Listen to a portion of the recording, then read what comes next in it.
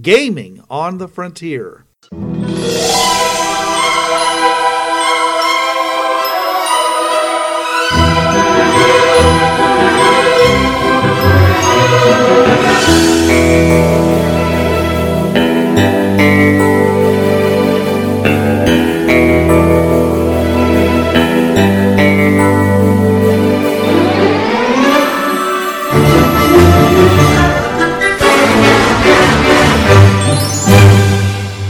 Now, your hosts. This is Bruce. This is Trav. And this is Jonathan. Welcome to Gaming on the Frontier, your podcast of taking what everybody thought was the way things were done in this game and turning them upside down. You can do that with that? There's an app for that? There is an app for There's that. always an app for that.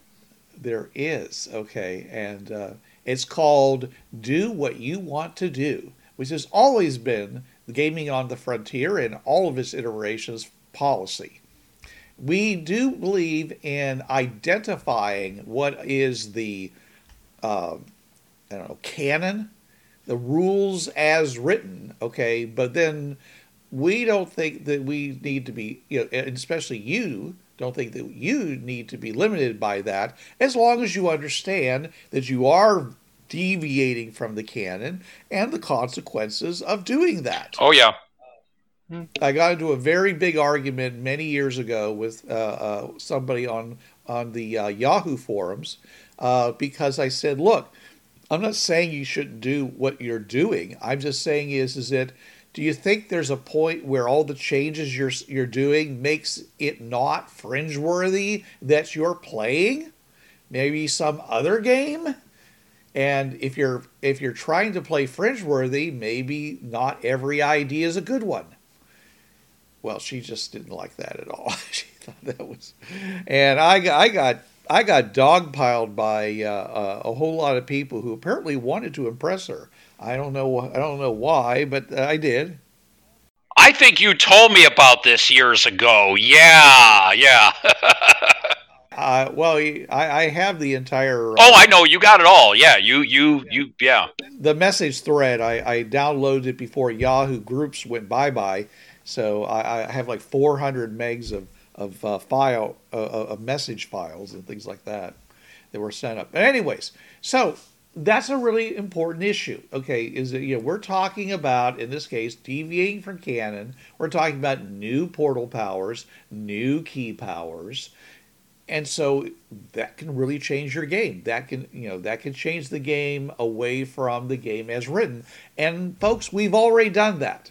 Okay, in the 2008 edition, what we said is that all these problem portals are normal functions for the portals. They're just randomly or haphazardly been delivered, been set on these various, portals as a result of the logic bomb set by the Melor, I thought. Exactly. Yeah. And as a result, that when, if it doesn't operate in the normal fashion, a lot of times it can be very problematic, especially if it's something like you walk through the portal and you find yourself 1,000 feet in the air. That could be a problem. Yeah. And I got to tell you that, we came up with ideas like, walking through with a rope or other things like that. Not one person has ever said, well, I'm going to carry a parachute just in case. Nobody's ever done it. And I don't know why not, because, on some of the worlds we've gone to, there's been illusions. And somebody who's fringe aware could put the portal up on the top of a mountain or something like that with a safe spot, but then, or whatever, they could put like an illusion around it, and then, you go out and stuff happens. Okay, anyways, so it always never ceases to amaze me how little care people use when they go out. Though, frankly, in the last adventure we just finished up, more or less, which was the invasion of the deep, or I should say the far out early warning system in the Bureau 13 solar system. They have a monitoring station on Pluto, and there was something coming that was going to hit Pluto relatively near to the monitoring station, and the Fringeworthy were drafted into going out and making sure that these people would be able to escape onto the fringe paths, because they were all Fringeworthy, by the way. The people doing the monitoring out there, they were all Fringeworthy. So make sure they got onto the fringe paths if things went south, because they wanted to like take measurements and do all that cool stuff that scientists like to do when things like asteroids hit the planet or whatever. And it got very, very, very interesting. And finally, they ended up having to go onto the surface of Pluto. And they came out, and I had, okay, first person out, roll me a d10. Rolled a 9. I said, okay, you're standing on a 9-degree slope, and you've done nothing to cool your feet before you walk through the portal, so you're vaporizing all of the liquid nitrogen, all of the frozen nitrogen that's on the surface of the planet, and you are sliding like a mother down the slope. And they're all like, what do I do? What do I do? I said, I don't know. Will you tell me? What do you do? So a lot of them ended up, many, many, many feet, away from the portal, and a little bit more than a little bit uncertain how they were going to get back to it because of that. So it was quite and I did it. Every single person that came out, every single one did it. Every single one of them had a problem, except the last person, well, not the last, who said, I'm going to go through the rope. You guys hold the rope. And they're all going, but that won't work because the portal will pull the rope through. And I'm like, at 1/16 of an inch a second, it's going to take a long time for that thing to pull through. It's okay. And they're all like, oh, it's, just like, Anyways, Ken, if you're listening, because one of my players has started, listening to the podcast. Yes, I know, how ironic, right? My own players usually don't bother to listen to the podcast, even though I've given them all these great ideas. But anyways, so we are talking about additions and modifications to the existing portals, the portal system, especially the ones that the new powers and such that we added to the system to the portal powers, or the key powers that we did in the 2008 D20 Modern Edition of Fringeworthy. There was one more that was added in the Savage World playtest, and that was Find Portal, because that didn't exist before that time. So unfortunately, that edition never published. So you guys, but you can get a copy of the playtest. Anybody who'd like to try Savage Worlds and using that version of character generation that was done by John Ryer, just let us know. Post a request to this site here, Podbean, or you can do it through our various Facebook groups, or even send an email to one of our hosts, because believe me, we're not that hard to find on the internet. Oh, no. Especially Trav, who yeah, his radio show every single week on the podcast at the end of the credits. Yep. Okay, so let's get going. The first set is the defense functions, and they are limited in various ways by the power of the crystal, or in the Savage Worlds edition, you have to take them as edges at higher and higher levels. Because you start off as novice, veteran. What's after veteran? Hero, I think, maybe, until finally you get to legendary. So, yeah, I think so. Yeah. So each of these various defense functions, which start off at 10, electrical /burn, and all radiation for D4 hours, and each version ups it by the amount it'll do until you get up to a full D10 hours. So if you wanted to change any of this particular feature or add to it, what would you like to do, Jonathan?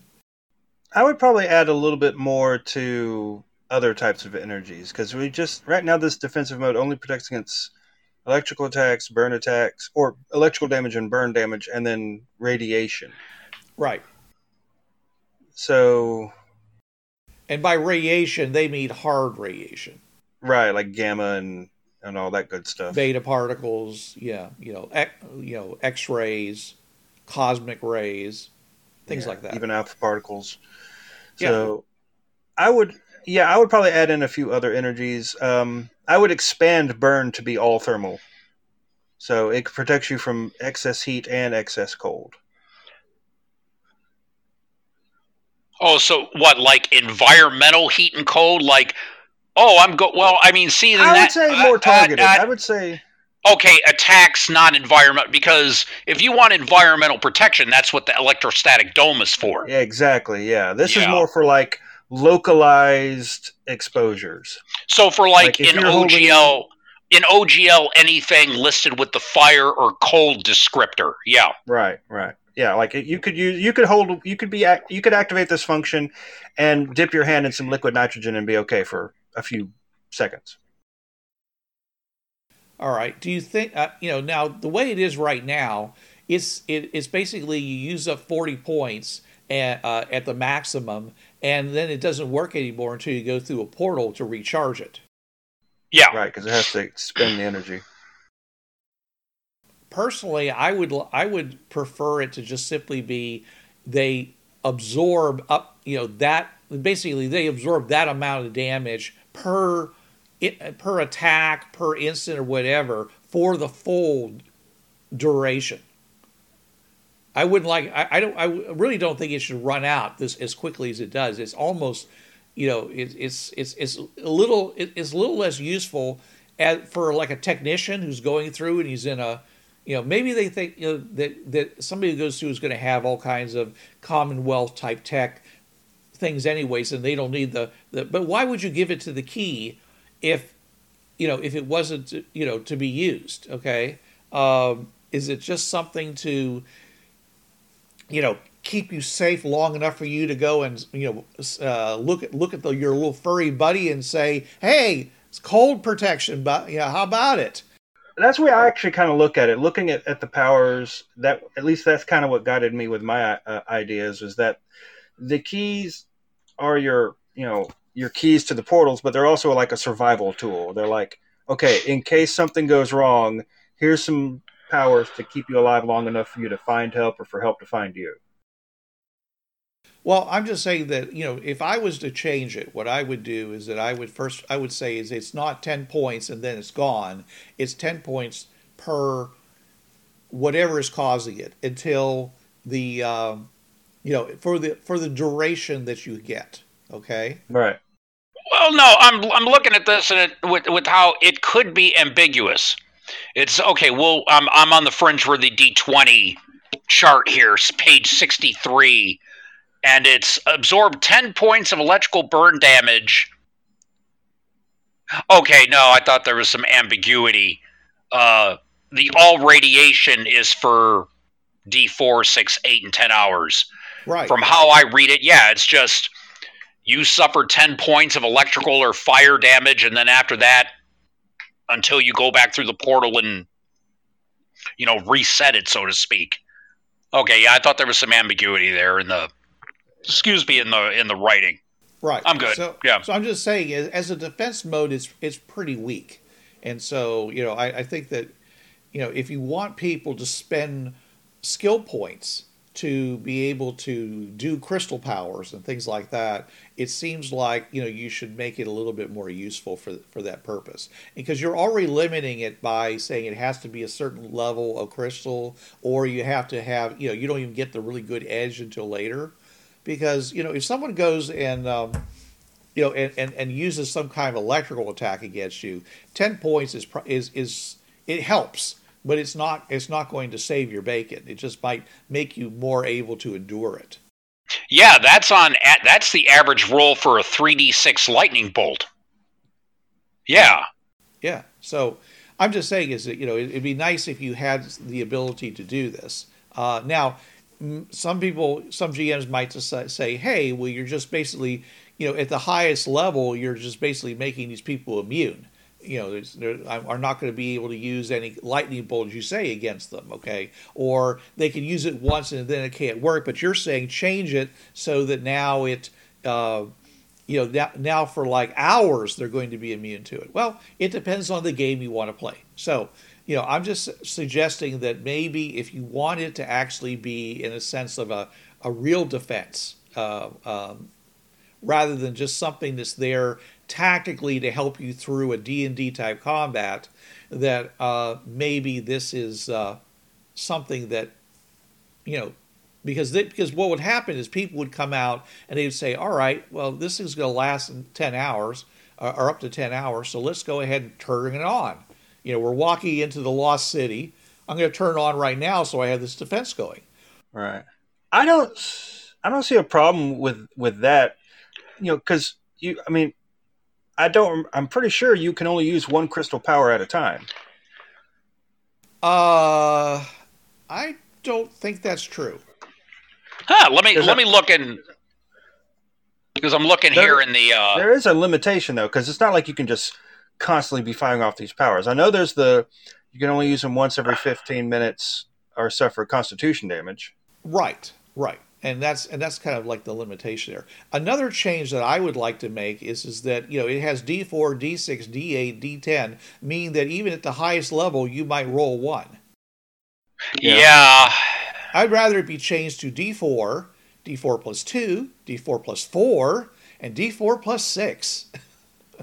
So that when you're running it at the highest level, you've got a guaranteed 7 hours of operation, because that seems like something that's at the highest level of power would be, what you would need there. Okay, I have two things here about the defense mode, and one about the defense mode and one about activating powers.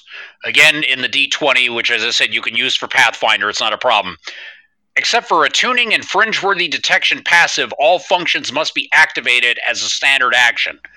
Basically, that means, for those of you, as I said, the last official fringe-worthy game for TriTac was of the D20 edition. I mean, the Savage Worlds, it's all speculative and everything because there wasn't an official. It's still an action. Right. They say it's a standard action, which means in combat you could operate, you could kick in another function, but it takes half of your round. You have a move action left. Like, okay, I'm running from the monster heading toward the portal.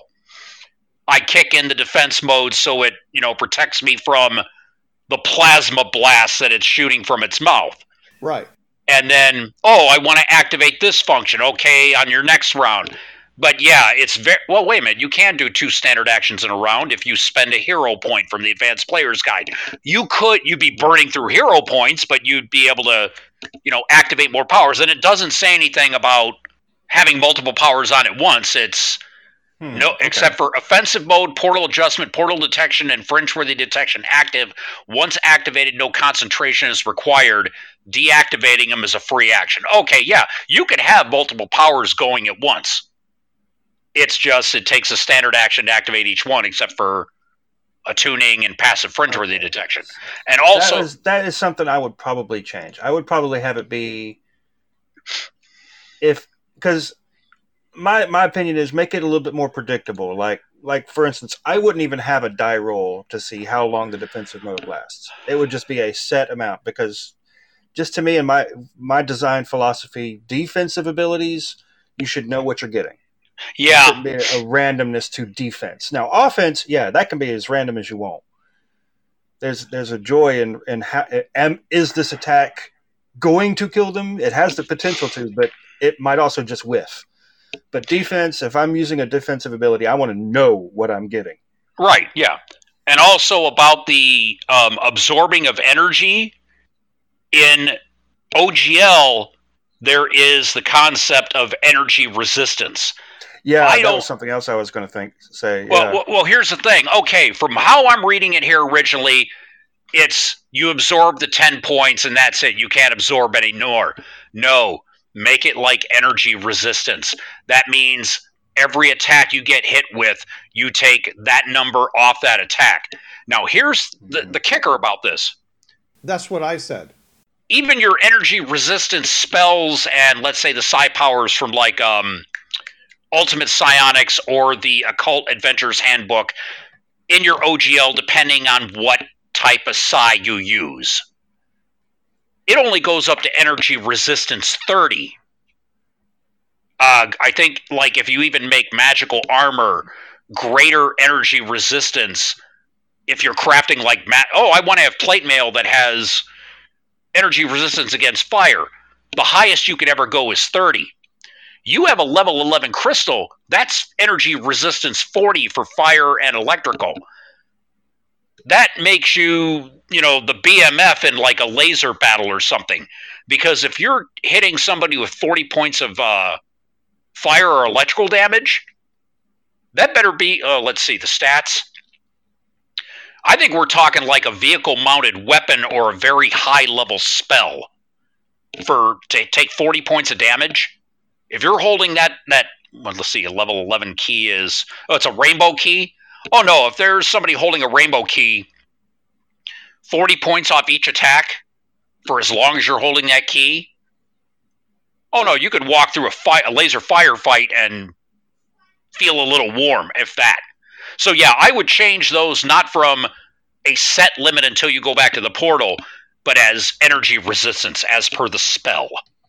Yeah, that's because I have a little bit more familiarity with 5th edition than the OGL. I mean, I played 3rd edition D&D, but yeah, that's OGL. So I know. That's what I'm saying though. It's been so long since I've touched that. My memories are more remembering 5th edition, where they've kind of simplified the resistance, and now it's just you have resistance against something, it's half damage, flat out, no matter what. Oh, okay, all right, I like that. You have resistance and immunity, and that's it. Those are your two states. Yeah, and vulnerability as well, I guess. Negative resistance, but yeah, for Pathfinder and OGL, that's if you have a vulnerability to something, that's 1.5 times more damage. So if you're sucking 50 points of damage, no, it's 75 now. Yeah. Ooh. Yeah. That would probably. It depends on the system you're in too, because some don't even have points. Remember that we're really talking about essentially like a 12th level caster casting some kind of like electrical thing. So, but you're getting this power, okay? It's either you don't get it until you get a crystal, which we've said before. The crystals should be the higher level crystals should be kept for the late game, or they should be very hard to find. And in Savage Worlds, you have to be a very, very high level. You have to be a legendary character even to get this particular power. So the people you're running into are going to be delivering enormous amounts of damage to you. So this is essentially the same concept that's been through D&D and every other game out there, which is power parity. Okay, which is that no matter how high level you get, you end up fighting somebody who's just about your same level. Oh yeah. Right. So the fact that you can absorb 40 points of electrical damage and take no damage from it just is because you normally would be a big attack by somebody who would be doing like 15 dice of damage to you or something. Okay, and but if you were a low level person, they might be doing 2d8 damage to you, and you could absorb 10 points of that. So you could essentially take up to 6 points of damage as a result of that attack, as a result of having this. Now, of course, it only applies to one person. Yeah.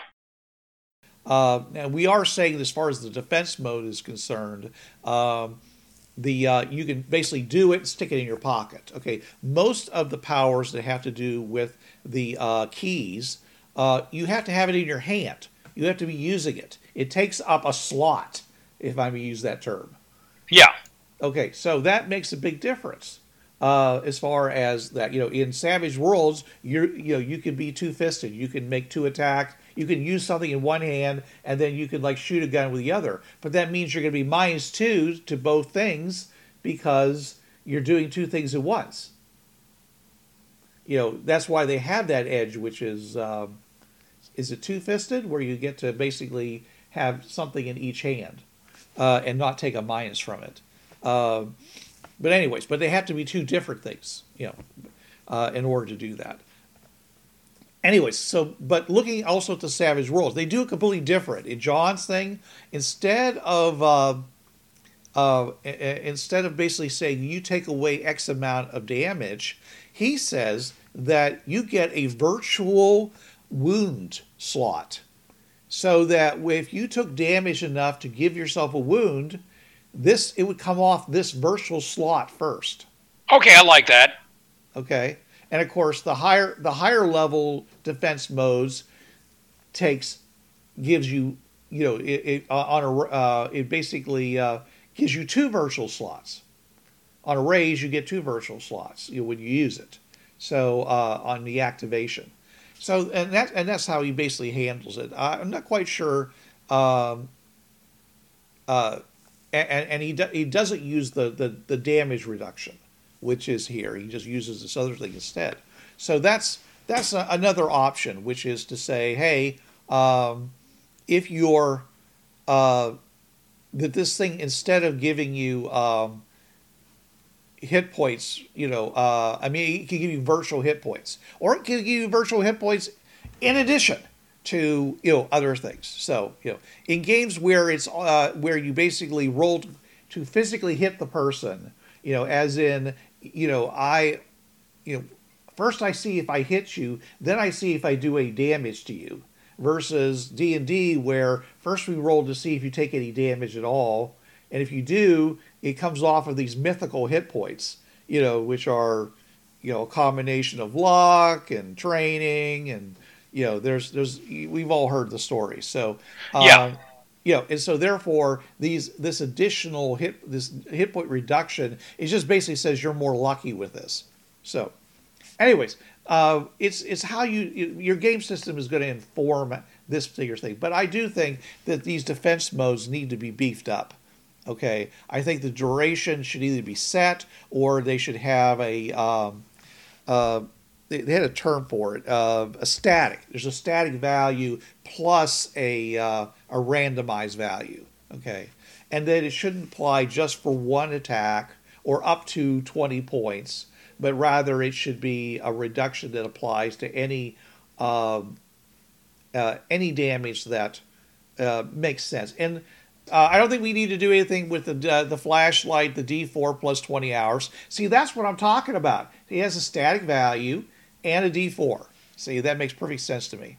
And however, I thought about adding the ability to, instead of just shining out a white light like what humans use, that you would actually have the ability to tune the flashlight. Maybe you want to just send out ultraviolet, okay, which could, and therefore make things glow that are fluorescent. Okay, yeah. I could see, yeah, you could do, I'd say you could do anything within at least the non-harmful EM spectrum. Right. Or let's say you're wearing some infrared goggles or something like that. A lot of them have active, where they shine a light out, but the range is relatively limited. This thing here could send out a big, powerful infrared beam that is still not like burning somebody up, but nobody can see that light coming out. You're busy basically letting everybody see, and everybody and you keep your normal lights off so everybody can see well in the dark because they've got night scopes and things like that.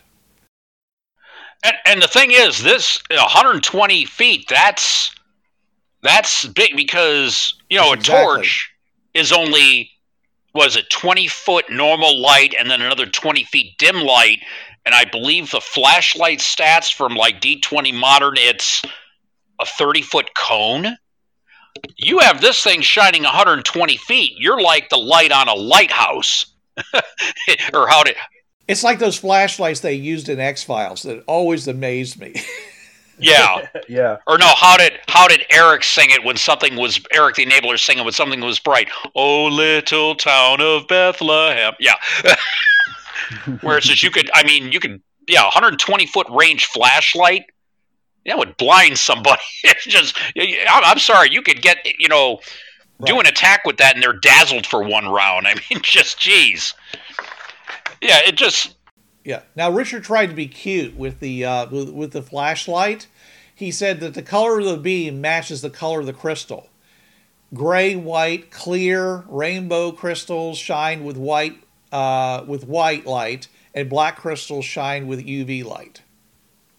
It's like, so they actually do have a UV light, just the black crystal. But I would like the people to be able to actually tune these things, and you could That just even, makes sense, yeah. I mean, and if, for example, you knew that a particular race couldn't see a color, was actually unable to not differentiate, but actually even be able to read it, especially on the upper and lower ends of the spectrum. A lot of some animals actually can see further into the ultraviolet than we can. Bees, for example, they see flowers much differently than we do. Similarly, there might be a race that is more limited, more shift in that direction, or down the other way, and you could actually shine a light that you could see with, and they couldn't see it at all, just using your normal eyesight. So I think it would be great if we enhance that flashlight function to allow the player to say, I'm going to do, this kind. I only want it to shine violet light, or I only want it to shine red light. Red light's great. I mean, you're trying to develop film, right? And red light doesn't ruin the film, but other light does. Not everybody carries a red light with them. Yeah, it's true. Red light also doesn't ruin your eyesight when you're driving along. Suddenly you're going along and someone says, "Oh, here, let me use the crystal to light up that map." Boom! Everyone loses their night sight. So yeah, if you could have the ability to shine only certain colors of light, I think that would be an enhancement. And of course, you could always use it to do cool stuff. Well, no, it's when you mention that it shines ultraviolet light, my mind goes right to the remark from Quill from Guardians of the Galaxy. Just... Oh. Yeah. And Quill, your ship is disgusting. She walks away. You have no idea. You give me a black light, this place will look like a Jackson Pollock painting. You've got issues, Quill. But no, it would be the UV light. Former CJ major here, folks. That would work in forensics type situations. Yeah. That would be like, let's see, for I'd say D20 stuff, +5 for perception because you're going to pick up things with the ultraviolet light you normally wouldn't know. So yeah. Might enhance your investigation because people actually do write things in ultraviolet. Oh, yeah. Invisible ink comes in ultraviolet. Also, there's a number of markers that they use to redact top secret documents. Turns out that they were transparent to the black ink was transparent to ultraviolet light. Aha! Yeah. So having that available to you as a player could really, you could really pull an end run around your GM if your GM isn't on top of all that kind of stuff. So just something to keep in mind. All right, I don't think we need to do anything with the cutting torch. I think it's fine. Yeah, stats are fine. The time is fine. Yeah. Yeah. Moving on to the offensive modes, it basically it does damage and stun, and I think they're fine the way they are because again we don't. on one hand, everybody wants the crystal to be like the Swiss Army knife of fringeworthiness. Okay. Yeah. On the other hand, is that the Temelern were, were not violent people. They were, they tried to be as inoffensive as possible. So having a relatively low level offensive mode that mostly, if mostly what it did was stun, if anything, is to me makes a lot more sense than to pile the offensive powers on. Now what they did in Savage World with John is that he in the D20 book is basically one person, one target. What he said was that he gave an improved offense, which said, hey, if you get a raise, you can actually do this in a large burst template, which is like 30 feet in each direction, I believe. Oh yeah, I like that. So you could actually stun everybody around you, and run out of a situation where everyone's trying to grab you. So I like that. And of course, if in other game systems, you might have to take this as an improved version of offensive mode, okay? But or an edge, or a feat, but it's in Savage Worlds, it's just a higher level called improved offense. So you get to take each of the offensive modes, and you can take approved offense, which allows you on a raise to turn that offensive mode into a burst template. Let's see, D20, I would say, excuse me, because you have 2d4 plus stun, fort save plus 15, 2d8 plus stun, fort save versus 20, 2d12 plus stun, fort save versus 25. I would say make a second, because it's the OGL skill crystal use. You're making a crystal, because activating functions are all free actions. You could sit there and have your hands in your pocket and all of a sudden be surrounded by, thugs with guns. You make those two crystal use rolls, one to broaden it to 30 feet around you, and another one for the power itself. That two free actions, that's nothing. That's the guy telling you, get your hands out of your pockets. And before they lower their guns at you, you activate that crystal use, and everybody within 30 feet drops to the ground. So yeah, I mean, I would say for the OGL, it's a second roll at the same DC of the blast you're using to give it the radius effect. So yeah. I would consider any offensive mode to be a standard action myself. Well, yeah, page 62. All functions must be activated as a standard action. Okay. You could do the so where's the radius? The radius as a move action. That way, then it'd be altogether a full round to activate the crystal to do that. Okay. Yeah. Okay. All right. Well, either way, I think like I said, I don't want to improve the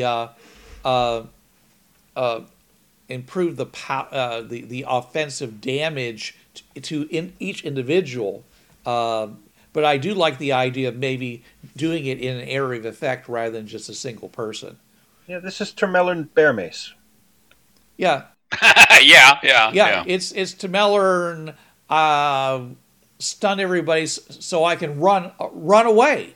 Yeah. Which is very, very, very Temelern-ish, Okay, all the things that come after that on our list about warp fine adjustment, portal detection, all that stuff, fringe-worthy detection, I think they're fine just the way they are.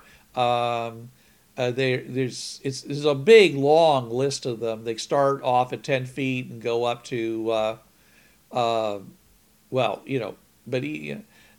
by the way, it's not really written very well. It says portal adjustment. We're talking, moving portals. You're moving a warp. It only works with a warp. Okay, so if you have a portal there, you're not moving the portal. We had discussions about how you could move a portal. It's not easy, but you can do it. It's very, very slow. Okay, but this was actually for walking up a warp around. So it might be actually easier to do something to cause the portal to deactivate so you can get a warp, and then you can move the warp a lot easier, because at the highest level you can move it 1,000 feet per day, which is still no big shakes, but you can within a couple of days you can get it like a mile away from where it was, inside your castle, inside into a better defensive position than it was originally. Because that's usually why people want to do it, is because they where the warp is not convenient for the defenses, okay, or the town or whatever, but being able to move it permanently, but the whole like moving it like 10 feet per day, man, that's painful. I can just because it wouldn't be like, okay, I moved it 10 feet and now it won't move for another 23 hours and 50 minutes. No, it's slowly moving for the entire 24 hours. It's like, ouch, So yeah, definitely want, you probably would barely be able to see it moving at 1,000 feet per day, but still, at least it's doing something. You're pretty much doing the rocket crawl from the construction building to the launch pad. Yeah, exactly. They're using gallons per mile to move that rocket along with the fuel. Yeah, unbelievable. When you think of the weight that the thing is carrying, because is it fully fueled when they move it on that thing? I don't believe so. Okay. No, I think they fuel it once it gets to the gantry. Okay. All right, but even so, those things are heavy. So right, okay. Well, when you had the shuttle and you had the solid rocket boosters, I'm sure those were fully fueled. Well, of course. I don't know if you could. yes. Okay. Well, good point. Those solid fuel boosters on the side of the shuttles, they're full weight. So when they moved that thing along, So, but the whole thing was designed for the Saturn V rockets, which were just ginormous. All right. Anyways, so if we get down to a tuning, which I think is fine, and then we get to the actual different what used to be called problem portals. Time transfer automatically returns the traveler to the portal. That which is really useful, was really a pain if you went into a world and you knew you only had 2 hours and 30 minutes before it yanked you back, and then you have to come back and cover the same distance again. It's great if you're just doing some reconnaissance, which of course is why it made a lot of sense as a portal activation power. Because then when you go out, if you get captured, you know that you're going to suddenly vanish within 2 hours. You just have to stay alive for that 2 hours. So not so bad, okay. And then there's the other one, which really ticked people off because they thought the portal was broken. Time lapse, where you can't transit through the portal again until a set duration has passed. And that could be whatever time period you want it to be. As a problem portal, I think it was like 2D 20 hours or something like that. But I think you can set it for whatever time period you want, so it could literally be years. You could send somebody through a portal, and they wouldn't be able to come back for whatever. You could basically create jails. Yeah, there is no time limit. You could say 100 years and okay, fine. Yeah, this can be used to prevent untrustworthy companions from sneaking back through a planetary portal and deactivating the portal, thus marooning the team on a world. Yeah. Yeah. And by the way, that's only true for warps. Yeah. You can't deactivate a ring station. So, at least not from the fringe side. Well, I guess you could, theoretically. You can lock it down, I guess. Yeah, I've never heard of someone actually doing that. No, you can't lock it down.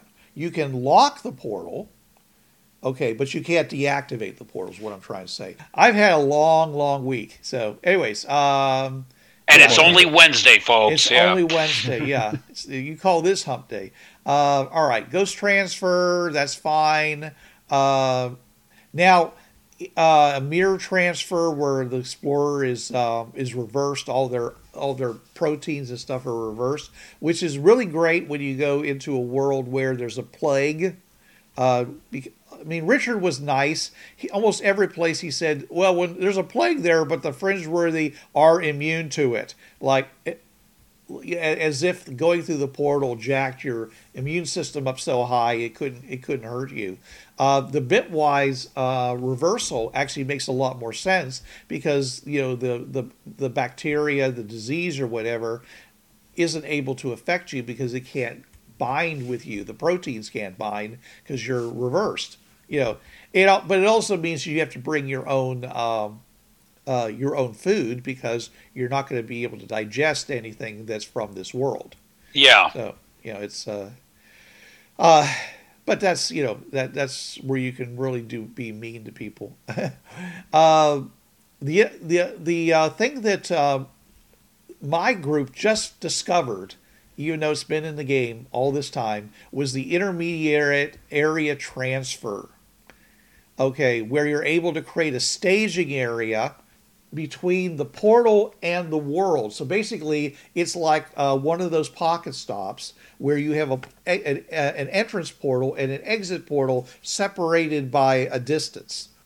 I treat it as if it was like just another like it was like a mini platform, and it had electrostatic dome over it, and you couldn't go through it. And it was just this little area that you could do stuff. The thing that's important about it is it allows you electricity and nuclear works, in that area. So you can get your stuff working again before you go out into the next world, which is really important if you have a really dangerous world to go to. If you need to have, if it's going to be like pitch black and you need to be able to see, if it's Pluto, which is what happened, and it's negative 380 degrees Fahrenheit. Okay, and you're going to be walking out onto that. Well, you kind of want your suit to be working when you do that. Rather than saying, well, I got to wait 10 minutes, getting colder and colder and colder before my suit will kick back in again and start, working, or I can start recharging it from something. We have one of our characters actually has a giant robot that has a fusion power plant. Well, this area allows him to get his robot going. So that, because before he had to go through, completely shut down, wait for the thing, and power up the engines to the point where he could finally go and kickstart the fusion generator, and then the robot could get up and do it. Well, that's a long time. So this way, instead, he could be all ready to go, and he still can't walk on the French pass, but in this intermediate area. So it's just really kind of nice. It also it allows a lot of other things to do that. Now, I don't recall it saying how long that thing lasts. Do you have any information on that? I'm looking. No, I don't see a time limit. It's just as long as you need it. I would imagine it ends as soon as you transfer to the other end. You think so? That makes sense. Yeah. Okay. Well, maybe that needs to be clarified then. Or maybe when you come back, when you return, like it'll stay in effect for you once you go on world, and when you come back off world, you'll return to the intermediate area and then back onto the path. Yeah, it says transiting at the far end completes the trip to the world. So I see you could stay there days. Yeah. And as soon as you go through that other portal, you're on the world. Right. But it might also collapse as soon as the last person who's in your group goes through. Well, yeah, then you're on the world anyways, all of you. So right. And that means you'd have to reactivate it to come back. Yeah. I could see that working too, yeah. Well, see, because, if this thing stays, that means that you could be in a situation where you have to run back to the portal for safety, but then you get to the other side and you're in that intermediate area if it's still there, and your equipment doesn't suddenly go flat. Really important if you're trying to provide resuscitation to somebody who might have gone into death shock. Yeah. Or you need to do some surgery, or something is going on and you need to, you need to use electrical equipment. So it's one way of creating an area of safety, but on the other hand, it also, could be the situation. The GM might not want that because it might be the situation where everybody just stays in there, runs out, and then runs back, and it basically becomes like an interdimensional hidey hole that they can use forever. And well, see, that's the thing I like about it is that in the OGL, that's a crystal use DC of 40, and I think it's also only for. Oh, no, it's for levels 4 through 11, the keys, but let's face it, you have to be a pretty high-level character to be able to do this. So if you're using this, you're already going to have abilities where you're not going to need it as a hidey hole. It's just something to power up tech. Well, you say that, but again, the law of equivalencies, the GM's going to have you up against, maybe there's a whole horde of dragons on the other side. It's like. Well, then you all better be high level if you're going up against that. Yeah. But yeah, the way we handled it, we just basically put a really high DC, or we made you have to be a legendary character before you could get it in Savage Worlds. But that's however you want to handle it. But I like the fact that the thing that it does. I really didn't see any use for it at all until it was like, okay, but it does provide electricity and nuclear works here, so they could actually get their equipment working before they went through the portal. I mean, that's a really big plus for people who. And believe me, by the time you get to the level where you get it, you're really tired of the fact that every time you go through the portal, none of your best equipment works, unless you're on a world that supports magic and your magic wands and things can still operate. Yeah. Right. Okay. So now the next one is mind transfer. Traveler possesses the mind of a world-side creature. Now, I'm not sure how it's described in various editions, but because as far as I know, it's supposed to be an intelligent person that you can possess the mind. I recently ran an adventure where I let them possess the minds and keep their intelligence of animals, things that are not normally.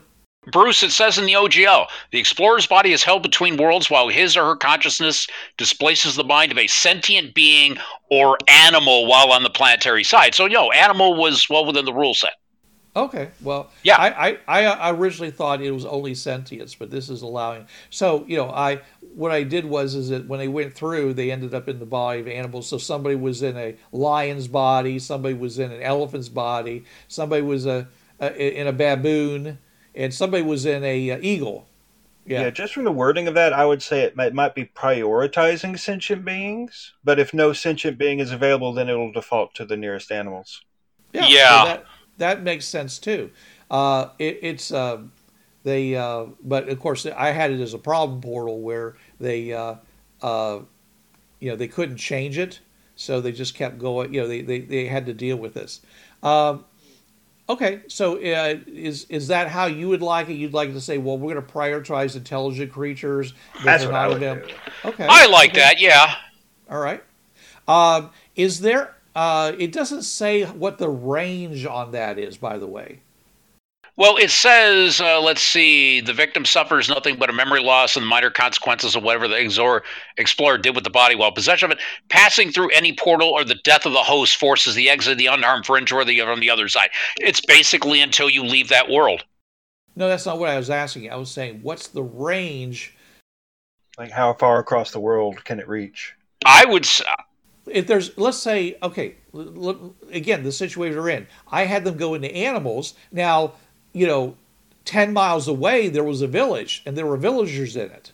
So theoretically, if it prioritized intelligence and there's no limit, then you would go jump. All your minds would jump to the villagers, and bypass the animals entirely. It would only be a world in which there literally was no sentient beings that you would end up in animal bodies. So if you limit the range on that ghost transfer, not dose transfer, the mind transfer, then it will say, well, I couldn't find any intelligent people, so you're going to end up in a bird or a chipmunk or whatever it is that is on the other side, probably a larger animal. But anyways, that's I would highly recommend not putting them into insects unless insects are the dominant species on the planet, because that's the way you dick people over. With wishes, you say, I want to be moved into the into a creature that is invulnerable to attack. You're now a bacteria. Nobody can see you. Nobody can attack you. But what about the other bacteria? You rule, man. The other bacteria can't hurt you. Okay. Yeah, okay. You're super virus from out of nuclear war. Yeah. So, anyways, I would suggest that a limitation of distance be placed.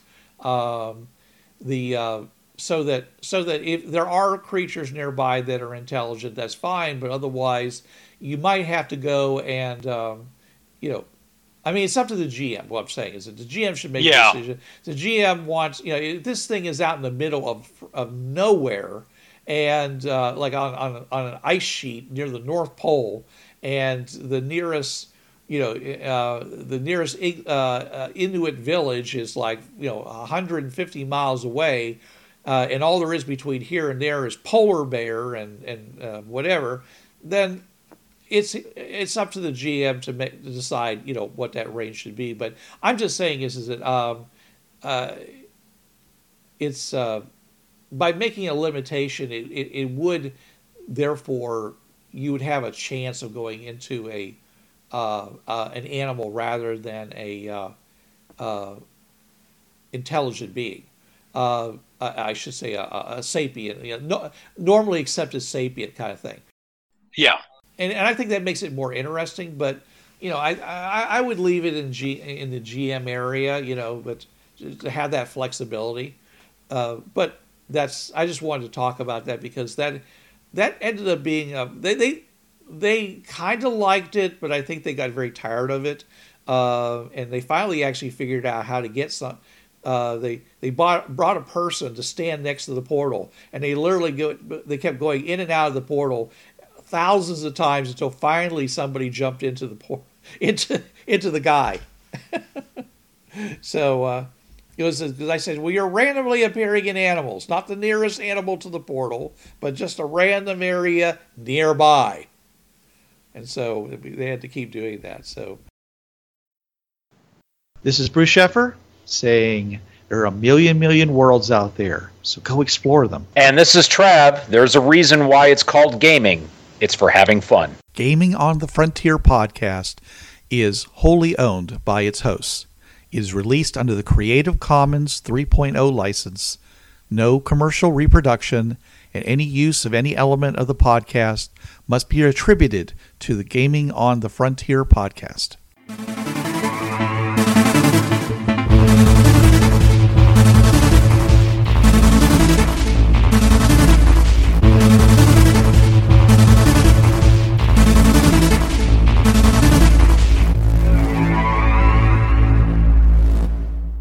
Hi, this is Trav from the Travcast. Listen to me Tuesday nights, 8 to 10 p.m. Eastern on listen.dementiaradio.org:8027.